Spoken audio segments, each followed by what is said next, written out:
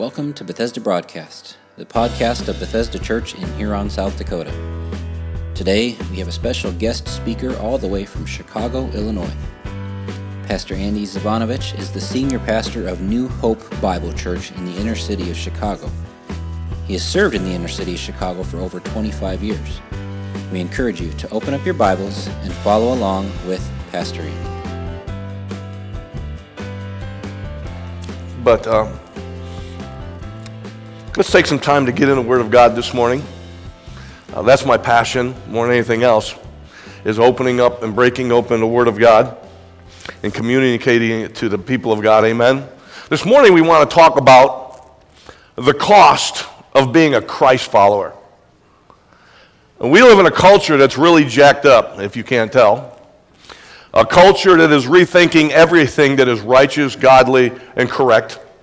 We even have churches and colleges and individuals rethinking moral issues when God's Word is very clear and straightforward. The Word of God don't bend like we bend. That's usually the result of our carnality. But we're going to look at the Word of God this morning. I really want to challenge you in Matthew 8 and several other passages. What does it really mean to be a Christ follower? I'm telling you, we have within our hands this morning the inerrant and the infallible Word of God, which never changes. Amen? And because of that, we can trust it with every area of our heart, our life, our soul, our families, our all. And yet there's such an attack today on the Word of God and its authority and what it says, that people are rethinking the whole homosexual issue. Well, is that what the Bible's pretty clear. Yes, we're to be very gracious and compassionate and kind and loving, but the Bible says the abomination straight out right. There's no way to justify that, twist the scripture, whatever you want to do. It's wrong. Amen? There's a lot of other issues, and I could really meddle here, that people are rethinking and changing when the Word of God is very clear, and it's very clear when you exegete the Scripture, it becomes very clear. But we try to pander to the culture. The culture is really forcing us and pressuring us to give in to them, and to their values and their, I would say their morals, but the world doesn't have any morals. That's the problem. And they want us to be like them. You and I are not to be like them, amen? We are in the world, but we are not of the world. We are to make a difference in this place in which we live, amen? I love living in Chicago. Man, it's a hellhole. But man, Jesus shines there. There is so much sin and degradation, but I love being there because every place I turn, there are people who are lost and on their way to hell, who need to know of the redeeming love of Jesus. That song I just broke down and started crying. Everyone needs compassion. Blacks and Latinos and Asians and whites and every race and every color of every kind needs the compassion and the forgiveness and the mercy of God. Amen? We all need that, and yet so often we forget that. So often we as individuals, as Christ followers, make impulsive decisions and commitments to God without ever really thinking about and considering the cost to carry out those decisions. I remember this one time I was talking to a guy in our church, and he said, Pastor Andy, he goes, I made this promise to God. I told God if he would do this for me, that here's what I was going to do. I was going to give my life totally to him, and I wasn't going to play no more. And I was like, oh, yeah, I've heard this a few hundred times over the years. And so, you know what God did? God answered prayer. God really answered his prayer and blessed him, and he told me, I said, so what's your part of the bargain now? I said, we talked about it. He's like, all of a sudden he started backpedaling. And he started making excuses and reasons why he could not keep the commitment that he made to God. I said, don't play God for a fool, fool. And he looked at me, I said, you're playing the fool. You told God, God, if you would do this, that I would do this.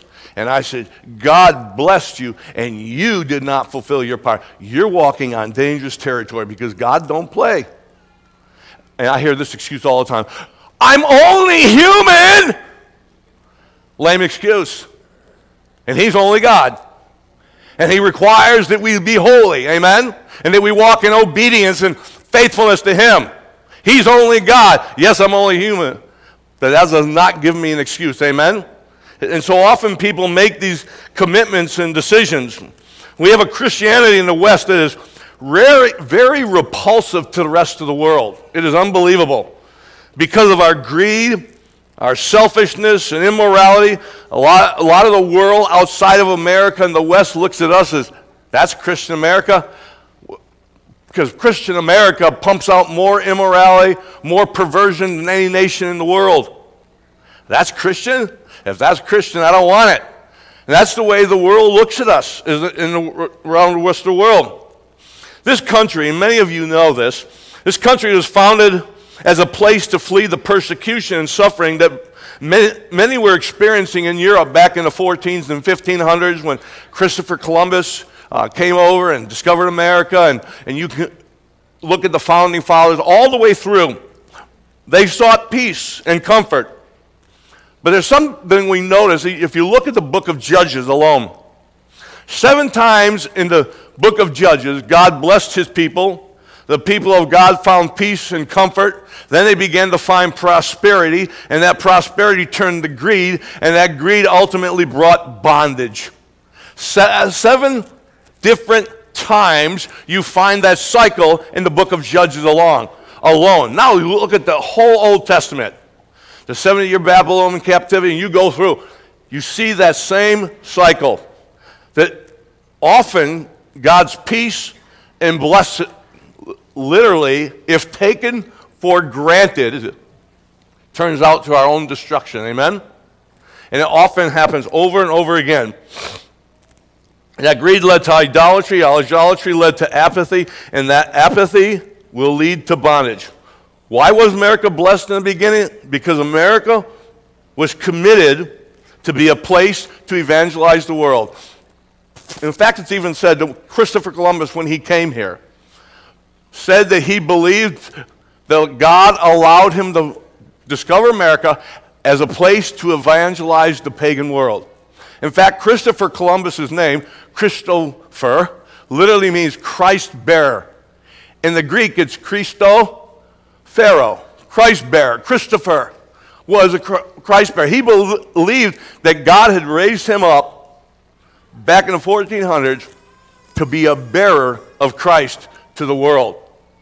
And if you read a lot of the early documents of our country, these men believed that God was causing them to create a nation that could be used to evangelize the world. They never lost their primary purpose for existence. Amen? That they really understood. But many of us as Christians have lost sight of our primary mission and purpose in life, which is to evangelize our Jerusalem, Judea, Samaria, and then the uttermost parts of the earth.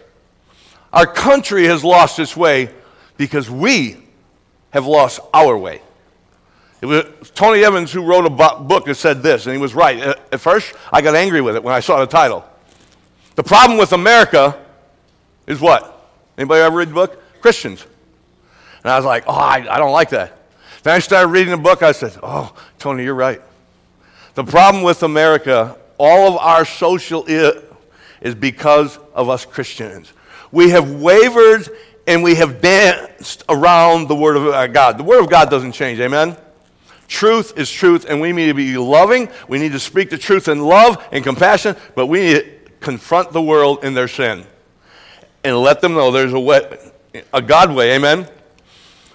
Many times throughout the New Testament epistles, you see Jesus often tried to discourage people from following him unless they understood and were willing to do what he had commanded them to do. Many times he did that. Everything that Jesus said was to communicate to a crowd the seriousness of following him. He often communicated the cost and expectations for following him. And when he did, many people were offended and stopped following him. In fact, you go to John chapter 6, many of you know the story.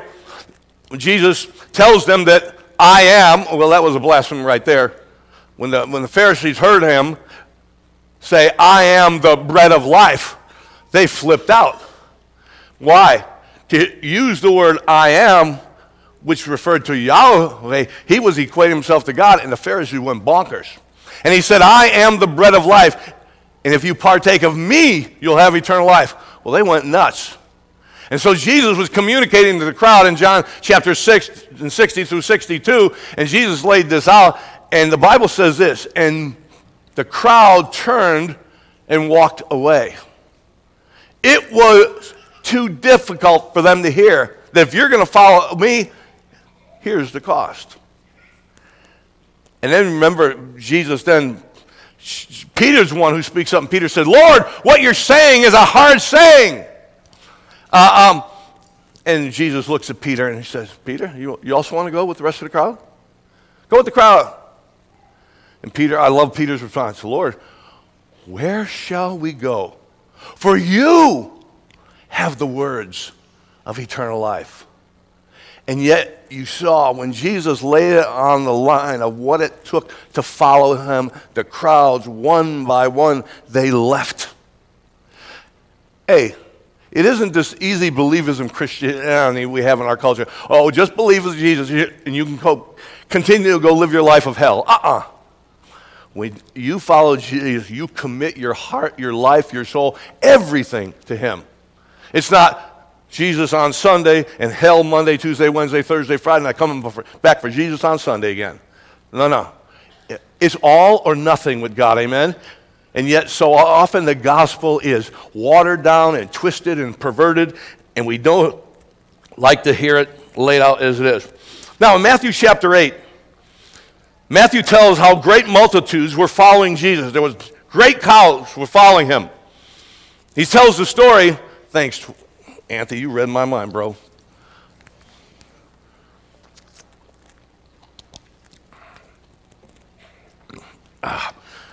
That saved the day. And Matthew tells the story about a centurion whose servant was paralyzed, and he came to Jesus for help. I love this text in John chapter 8 because he comes to Jesus and he tells him about his servant. And Jesus said, I will come to your house.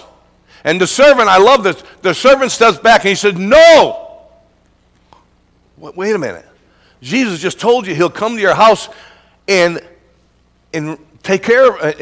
And the centurion said, no, I want you to know something about centurion. He was not a Jew. All right? He was a pagan. He was a Gentile.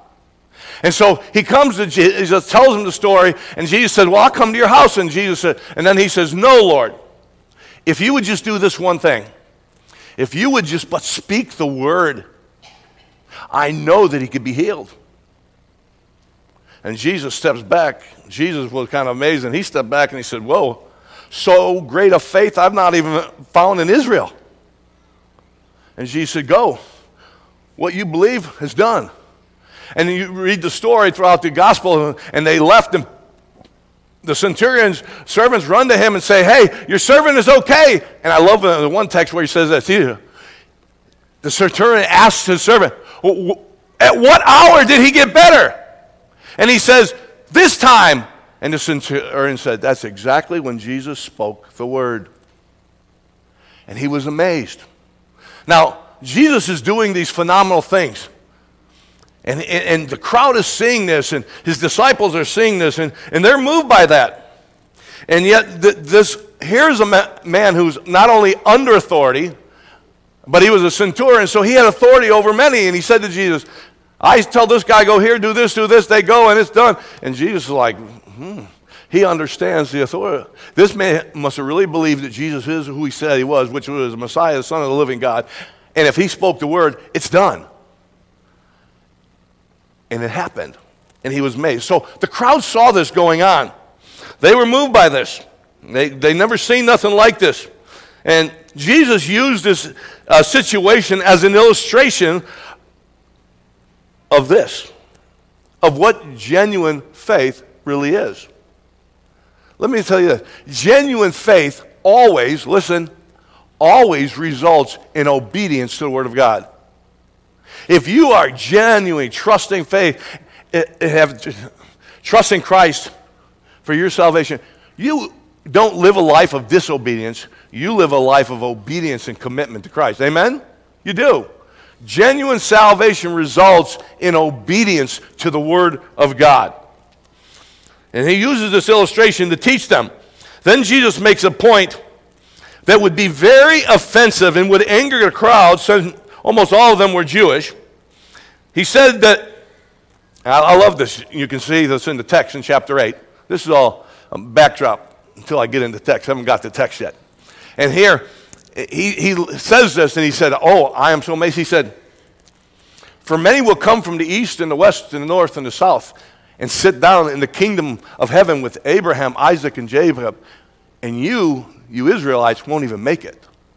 Oh, let me tell you, the Pharisees and the Jews got irate. Who are you to say that the Gentiles will sit down with Abraham, Isaac, and Jacob, and we, those of the kingdom or the family of God, the Jews, won't make it? That angered them. That blew them away. And then we're going to get into our text now. Look at verse 18 and following. And when Jesus saw the great multitudes about him, he gave a command to depart to the other side. But a certain scribe came to him and said, Teacher, I will follow you wherever you go. Jesus said, really? Let me give you something to think about then. And the first thing that we want to, there's three things I want to look at this morning. Number one is this. Number one is his thoughtless commitment. He made a thoughtless commitment. And many times you and I make commitments to God that we don't really think about. But he made a thoughtless commitment. Second thing that we want to see in the text is this, the sobering truth. And Jesus lays on him a sobering truth that rattled his cage. And then the third thing we want to look at this morning is what the cost is of following Jesus.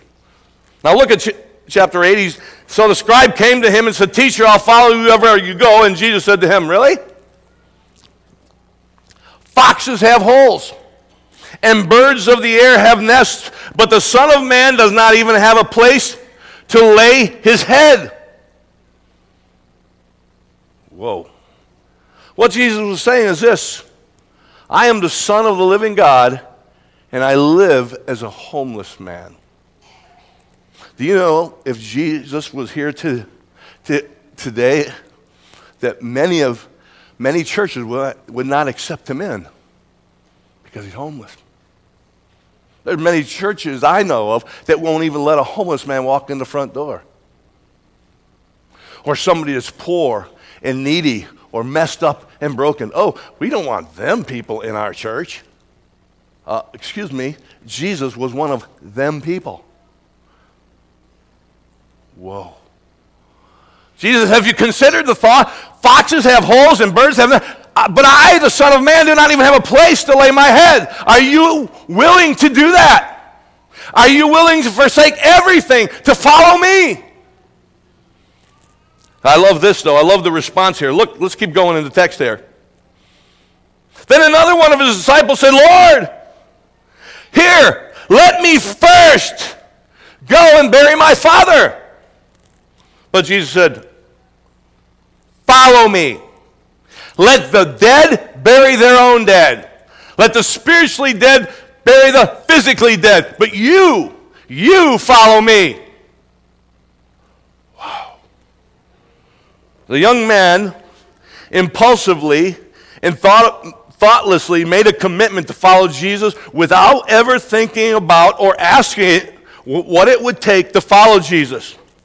If you would, you'll notice this man makes this commitment, and it's a thoughtless commitment.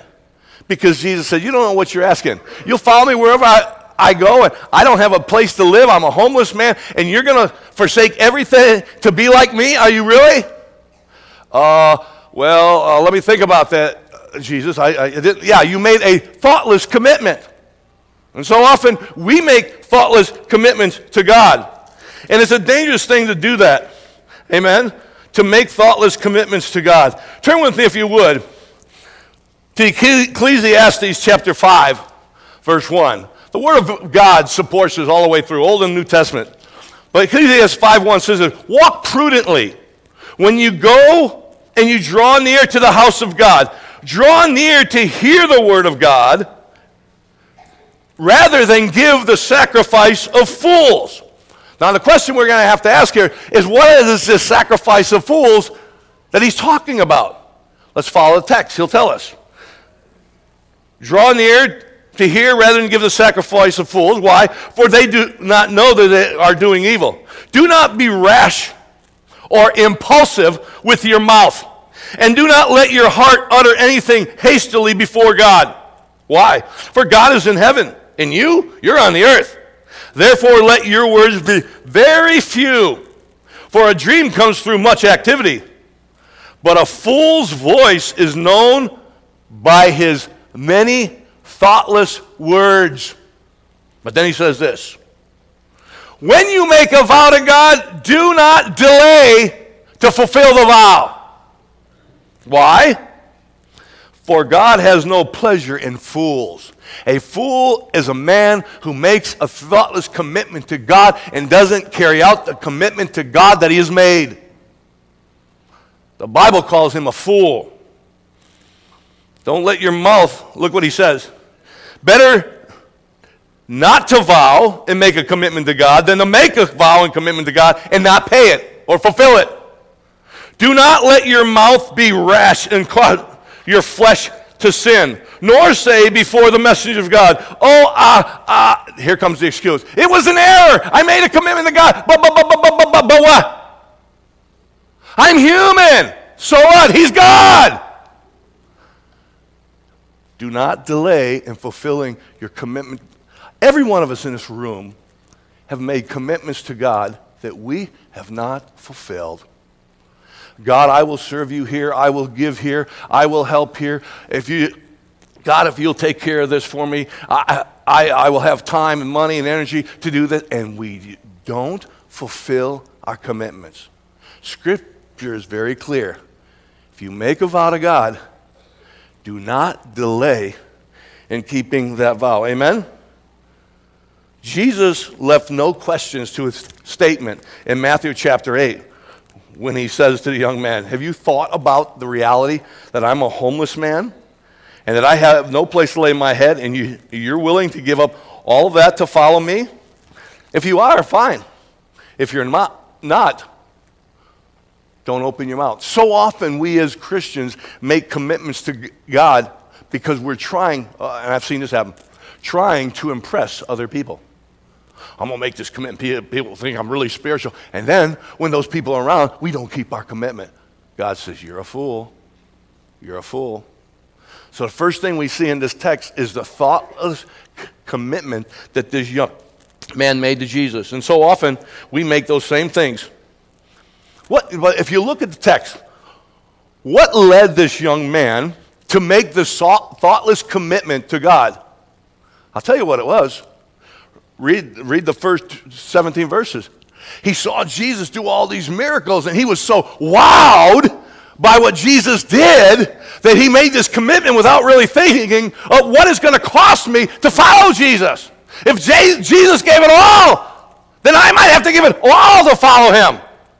He didn't think about that. He was so wowed by a centurion's servant being healed, and then he goes into Peter's mother-in-law, and he raises her up from her sickness, and he sees this thing, and he was so wowed, he was so emotionally charged by what Jesus did that he made this thoughtless commitment.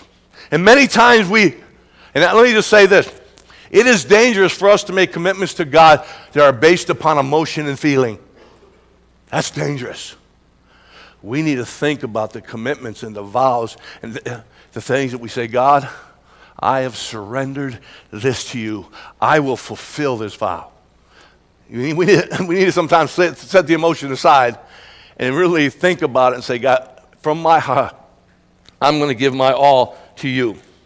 Now, the second thing we see in this text is a sobering commitment. He said, Lord, I'll follow you wherever you go. And here's a sobering statement Jesus said. Jesus responds to his thoughtless statement with a sobering truth and reality. And here's what it is. He said, oh, will you? Foxes have holes, birds have nests, but I, the Son of the living God who created the universe, Colossians 1 says, don't even have a place to lay my head. Have you thought about that?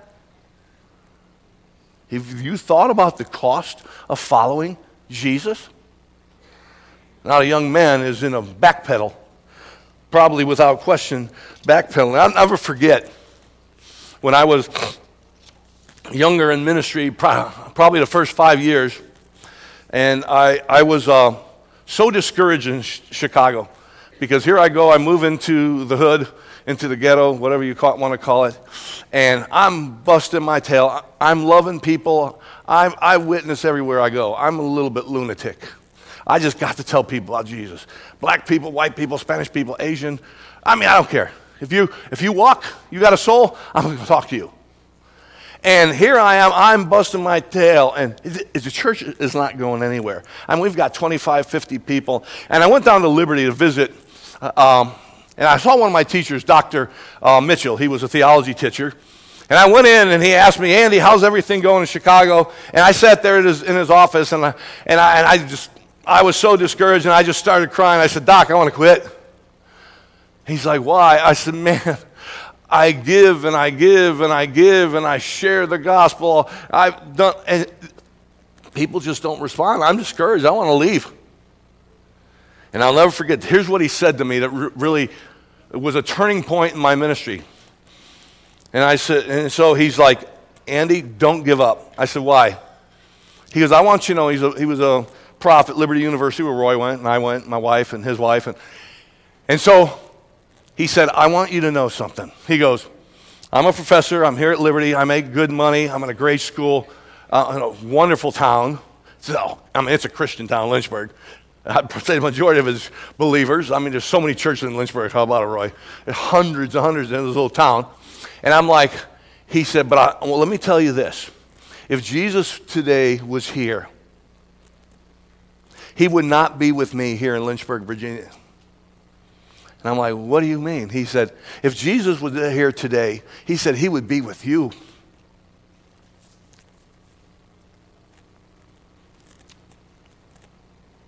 I said, why? He goes, because Jesus loved the city. Jesus cares about the poor, the needy, the broken. He goes, he wouldn't be at Liberty University. He said, be honest with you, Jesus probably wouldn't be accepted at Liberty University. And I was like, what? He said, remember, Jesus was a homeless man.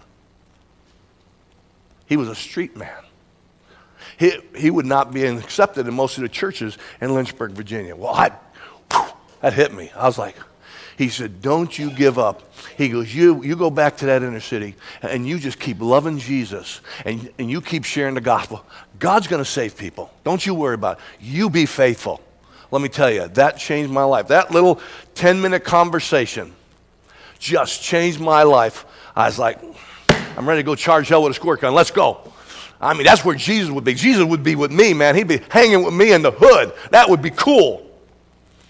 Because as I read the scripture like this, Luke 14 says, go out quickly into the streets and the alleys of the city and bring in the poor and the maimed and the blind and the whole, that my house may be filled. That was the master of the house, and the master is who? God. It was God who commanded, go out into reach the poor, the needy, the broken, and the hurting. And then the servant comes back and says, Lord, we have done it, verse 23. And the Lord said, now go out to the highways and the hedges and just compel them to come in. In verse 21, he said, go to the streets and the alleys of the city and bring them in. Grab them, bring them into my house that it may be filled. And if you've done that, then go out to the hedges and highways and compel them. Read it, Luke chapter 14, verse 20 through 26. Well, read the whole text. Powerful. It might scare you. Seriously. It's intense. God has a heart for the disenfranchised, the broken, and the hurting. Let me tell you, you might be in Huron, South Dakota, that is predominantly white, but I've been here for 3 or 4 days, and I see a lot of people that are poor, needy, and a different color than y'all. And they all need Jesus. And if no other church in this city reaches them, I hope you will. And I hope you don't give up and get discouraged. And some of you might be discouraged because you say, well, we've done Hope for the Hood for the last 3-4 years, and we don't have people of color here yet. Don't give up. We've been doing Hope for the Hood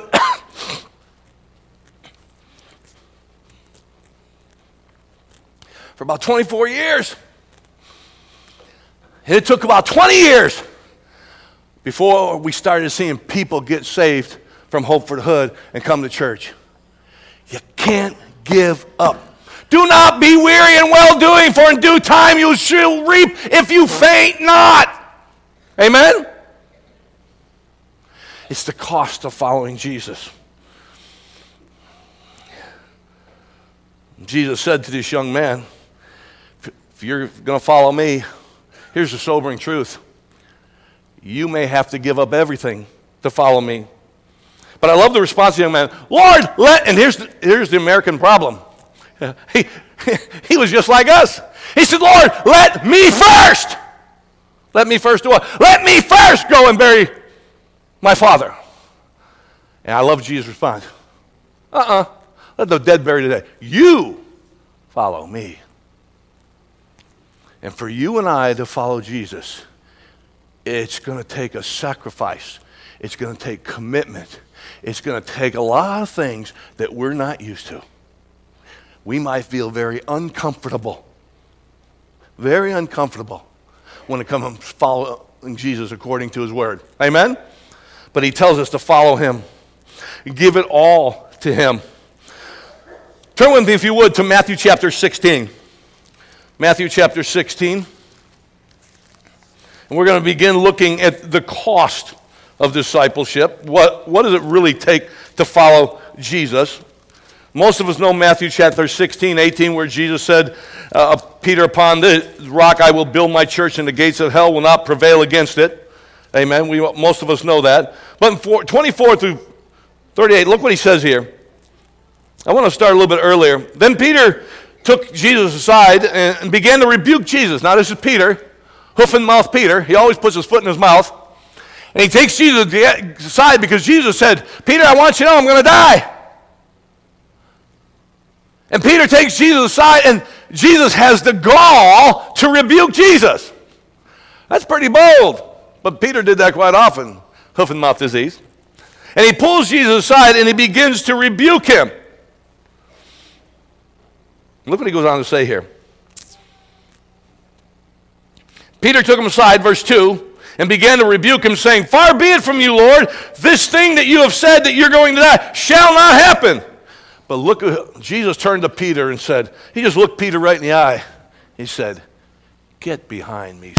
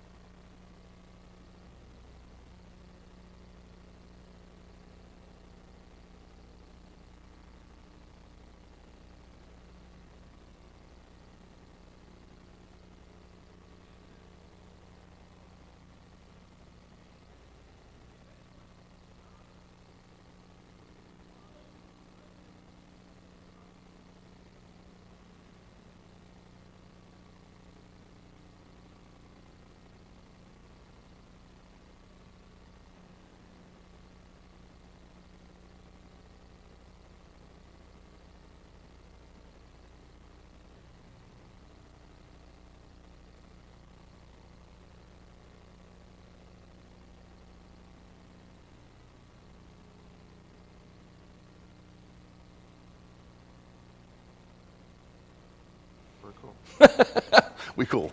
All right. Let's get a little hot in here. Or it's just me, I know. He said, if any man desires to come after me, let him deny himself. Let's stop right there. Let him deny himself.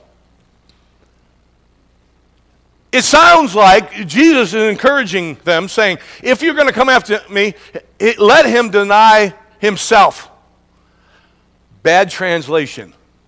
In the original language, the word let him deny is not a subjunctive. A subjunctive verb in the original language is more of an exhortation or an encouragement to do something. This verb is not a subjunctive. It is an imperative of command. And here's what he's saying. Let me interpret it correctly, translate it correctly from the Greek. If any man desires to come after me, he must deny himself. Whoa. That's a little bit stronger, isn't it? Then, well, let him deny himself. Oh, no. Jesus said, I'm not giving you an option here. If you're going to follow me, you must deny yourself. Next verb, take up your cross. Guess what verb that is? It's another imperative of command. In other words, you must take up your cross. When you took up your cross, you were saying, I'm about to die. And when he says, let him deny himself and take up his cross, you, in order to follow Jesus, he's not asking us to die on the cross right now, okay? What he's asking us to do, to die to our selfish desires, our self-centeredness, our pride, our arrogance. Let you deny yourself of all of your selfish, self-centered desires in this life. And he says, follow me. Guess what the third word follow is? It's another imperative command. He's not encouraging them to do it. He's commanding them to do it. That is contingent upon the first word in the text. If a man desires to come after me. Whoa. That's a little bit more harsh. Yeah, it is. And that's what Jesus is saying. If any man desires to come after me, he must deny himself. He must take up his cross, and he must follow after me. Whoa.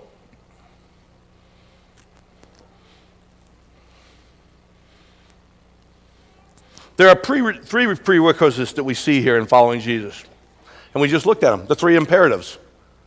He must deny himself, he must take up his cross, and he must follow hard. The word follow means literally to press after. The idea is not just like following Jesus from a distance, like, yo, Jesus, what's up, dude? Now, it's you're giving all of your energies to press and following after him. That kind of Christianity a lot of people don't like because it's tough, but it's right, and it's biblical to the core. Now, if you don't believe in the inerrancy of Scripture and the infallibility of the Word of God, you can twist that Bible and make anything you want it to say, but it's wrong because the Word of God doesn't change. Amen? It's the same yesterday, today, and forever. Heaven and earth will pass away, but my word shall not pass away. Amen? Yes, no? Are we all, yeah? Yeah, I hope so. Here's the thing, though. If we're going to follow after Jesus, we've got to be people of his word. We've got to be in his word. God reveals his will through his word, where he gives us wisdom to do his work. I talk to people all the time, so I want to know the will of God, and I'll ask them, are you in the word of God? No. I'm saying, you'll never find it then. Well, I pray. That's not sufficient. God reveals his will in his word. If you're not in his word, he's not going to speak to you. Unless you're all emotional, you're feely-gooly. That's the kind of Christianity you have, then who knows what you get. No, it's the word of God. We need the word of God every day. How many of you eat every day? Come on. You do? Why? If you don't eat the word of God every day, why do you need food every day? We've got to have the word. In word and prayer, seeking the face of God, God begins to reveal and unfold his will to us. And many Christians don't know the will of God because they're not in the Word of God. They're not seeking the wisdom of God. They don't understand the work of God and the ways of God. But it's in his Word. Amen? And look what he goes on to say here. For whoever desires to save his life will lose it. But whoever loses his life for my sake, Jesus said, oh, he will save it.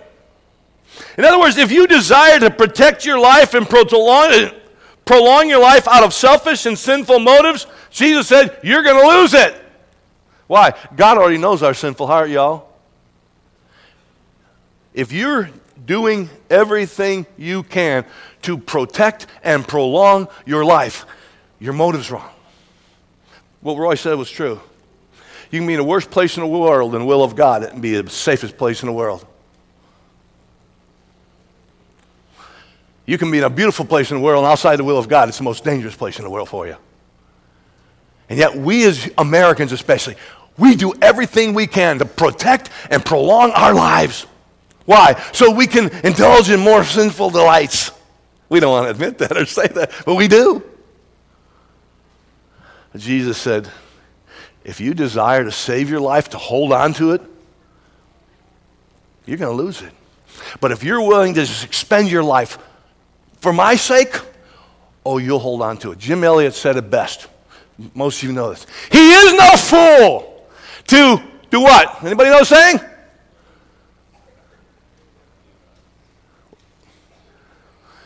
He is no fool to lose what he cannot keep and to gain what he cannot lose. Here's the reality. I cannot keep my physical life. That is in the hands of God. The psalmist said, my days are numbered. Woohoo! Try to prolong all we want. Our days are numbered, and only God knows. But what he says is this. He is no fool to lose what he cannot keep. You and I cannot keep and hold on to our physical life. But to gain what he cannot lose. I cannot lose my eternal life. That don't get you excited? It gets me really excited. I'm going to lose my life. Amen? Every one of us are. But do you have something in you that you can never lose?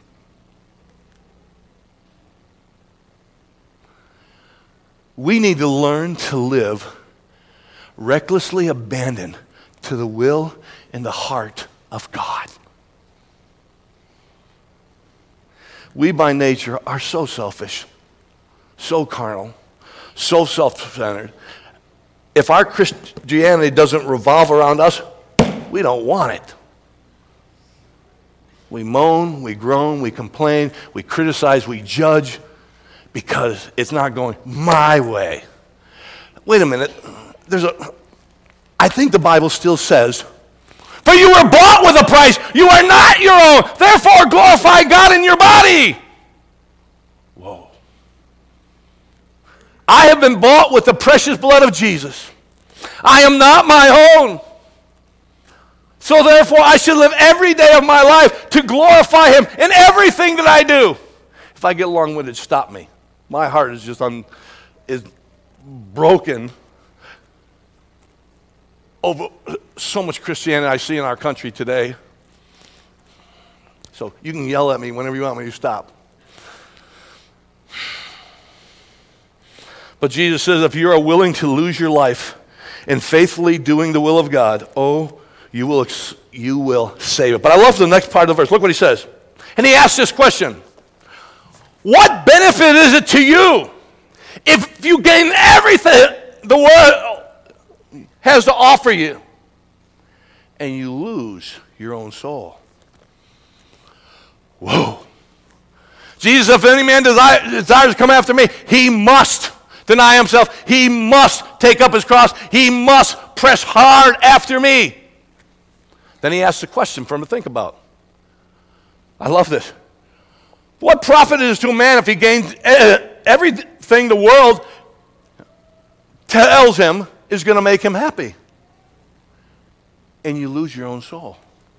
See, the world tells us if we drive a certain kind of car, if we have a certain kind of house, if we have these clothes and shoes and drugs, if I drink this certain kind of beer, then I'm going to be happy. No, we ain't going to be happy.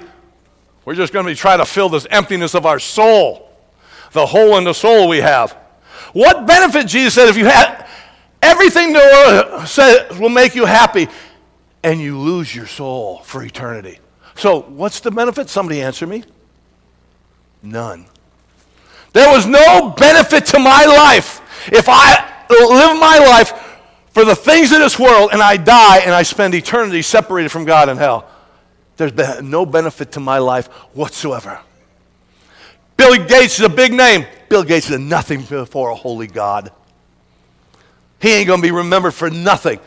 He is in this world, but not in the next. You know who's going to have the big names? Peter, James, Paul, y'all. Not President Barack Obama. Not Luis Gutierrez. Not all these big, famous, hobnobbing people. Those who love Jesus with all their heart, mind, soul, and strength. And then he asks this question. For what profit is a man if he gains the whole world and loses his own soul? Then he asks this question. This is even tougher. Or what will a man give in exchange for your soul? Are you willing to idolize your new car and exchange that for your eternal soul in hell? Or the opportunity of having eternity in heaven? Well, not that you put it that way. Well, how about that boat? Or that car? Or all that money you have in the bank? Or all these things that you have? Are you willing to exchange your soul for earthly material possessions? Now, is there anything wrong with things? Don't think I'm busting on you if you have something. That's not what I'm doing. No, there's nothing wrong with having things as long as things don't have you. Amen? You and I should have the attitude that all that I have is His. And I want to use it for His glory. And if He tells me to do this, I'm going to give it up in a minute.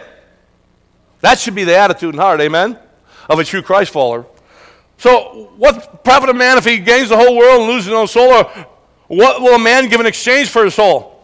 And then in verse 27 he says this. For the Son of Man will come in the glory of the Father with His holy angels. And then look at this. And then, and only then, will He reward each one according to his works. How faithful are you and I in giving out the life-changing message of Jesus to a lost world? I went to the county fair, state fair this week. Eugene and I came up to do that because he never did that. I got you. And I don't know anybody here, but I probably invited 6 or 8 people to church. Anybody here from the fair this week? I invited a lot of people to church. Well, every place I go, I got to tell people about Jesus. I go to the fair and see everybody getting drunk and inebriated and all this. I'm like, man, people need Jesus. I walk around the fair and see all these people. Most people, it grieves my heart. I'm seeing all these lost people. And then when I see some Christians like I did yesterday, it's cool. There's instant fellowship. But I'm looking at the majority of these people who are lost. And we don't care. I saw all these Latino kids there and families and the Karen and I seen a lot of blacks there as well as whites. And I'm like, people are going to die without Jesus. And what are we doing? We're titillating our senses with the stuff of this world instead of living radically devoted to Jesus. He wants us to be radically devoted to Him. He wants to take what He has blessed us with and use it for eternal purposes. Amen? Do you know that God has an eternal purpose for this world that is greater than you and I will ever know? And He wants to use every one of us in that eternal purpose and plan of His, if we will but surrender our heart, our soul, our everything to Him. Are you willing to do that? Are you willing to give it all up?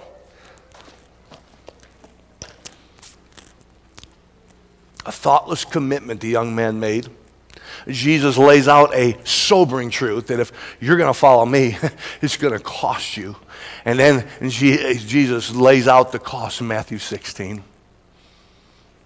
You want a desire to follow me? I got 3 commands for you. You must deny yourself. Deny those sinful, carnal, selfish desires and say, God, I'm putting you first, not my fleshly cravings. Take up your cross. Are you willing to die for the cause of Jesus, to make his gospel known to the world? We have a crazy mission statement at our church. It's our mission statement as a church. I've had visitors come and they've read our mission statement. They said, you're a lunatic. I'm like, why? They said, have you read your mission statement? I said, yeah, I kind of wrote it. He said, where'd you get it? I said, from the Bible. That usually works. And our mission statement says this: to transform our world, or our community, into spiritually mature, radically devoted followers of Jesus of all nationalities, black, white, Latino, Asian, all nationalities, who are willing to serve God and to die for his cause. And a visitor came to me one day, he said, you're crazy. You're asking your people to be willing to die for Jesus? I said, yeah, it's in the Bible, read it sometime. He was like, I said, I'm not being sarcastic, I'm being real. Jesus said, if you're not willing to die for me, you're not worthy of me. Ooh, that hurt. He's like, dude. And I didn't know this. He was a visitor. He said, I'm writing a book. He goes, can I take your mission statement and put it in my book? He goes, that is unbelievable. I've never seen a mission statement of any church calling their people to be willing to die for Christ. He said, are you willing? I said, I'm willing. I said, do I want to die? No. But we live in the hood. I could die, Gene could die, any of our people could die because of where we live. But we're willing. But we're willing to do it for Jesus, not for ourselves, not for fame, not for popularity, not for none of that stuff. For Jesus. So let me ask you, are you willing? Let us bow for a word of prayer. We hope you've enjoyed today's message. If you would like to know more about Bethesda Church, you can check us out on the web by going to our website, which is BethesdaMB.org. That's Bethesda, M as in Mary, B as in boy.org. Or check us out on Facebook by searching for Bethesda Church of Huron. Have a blessed day.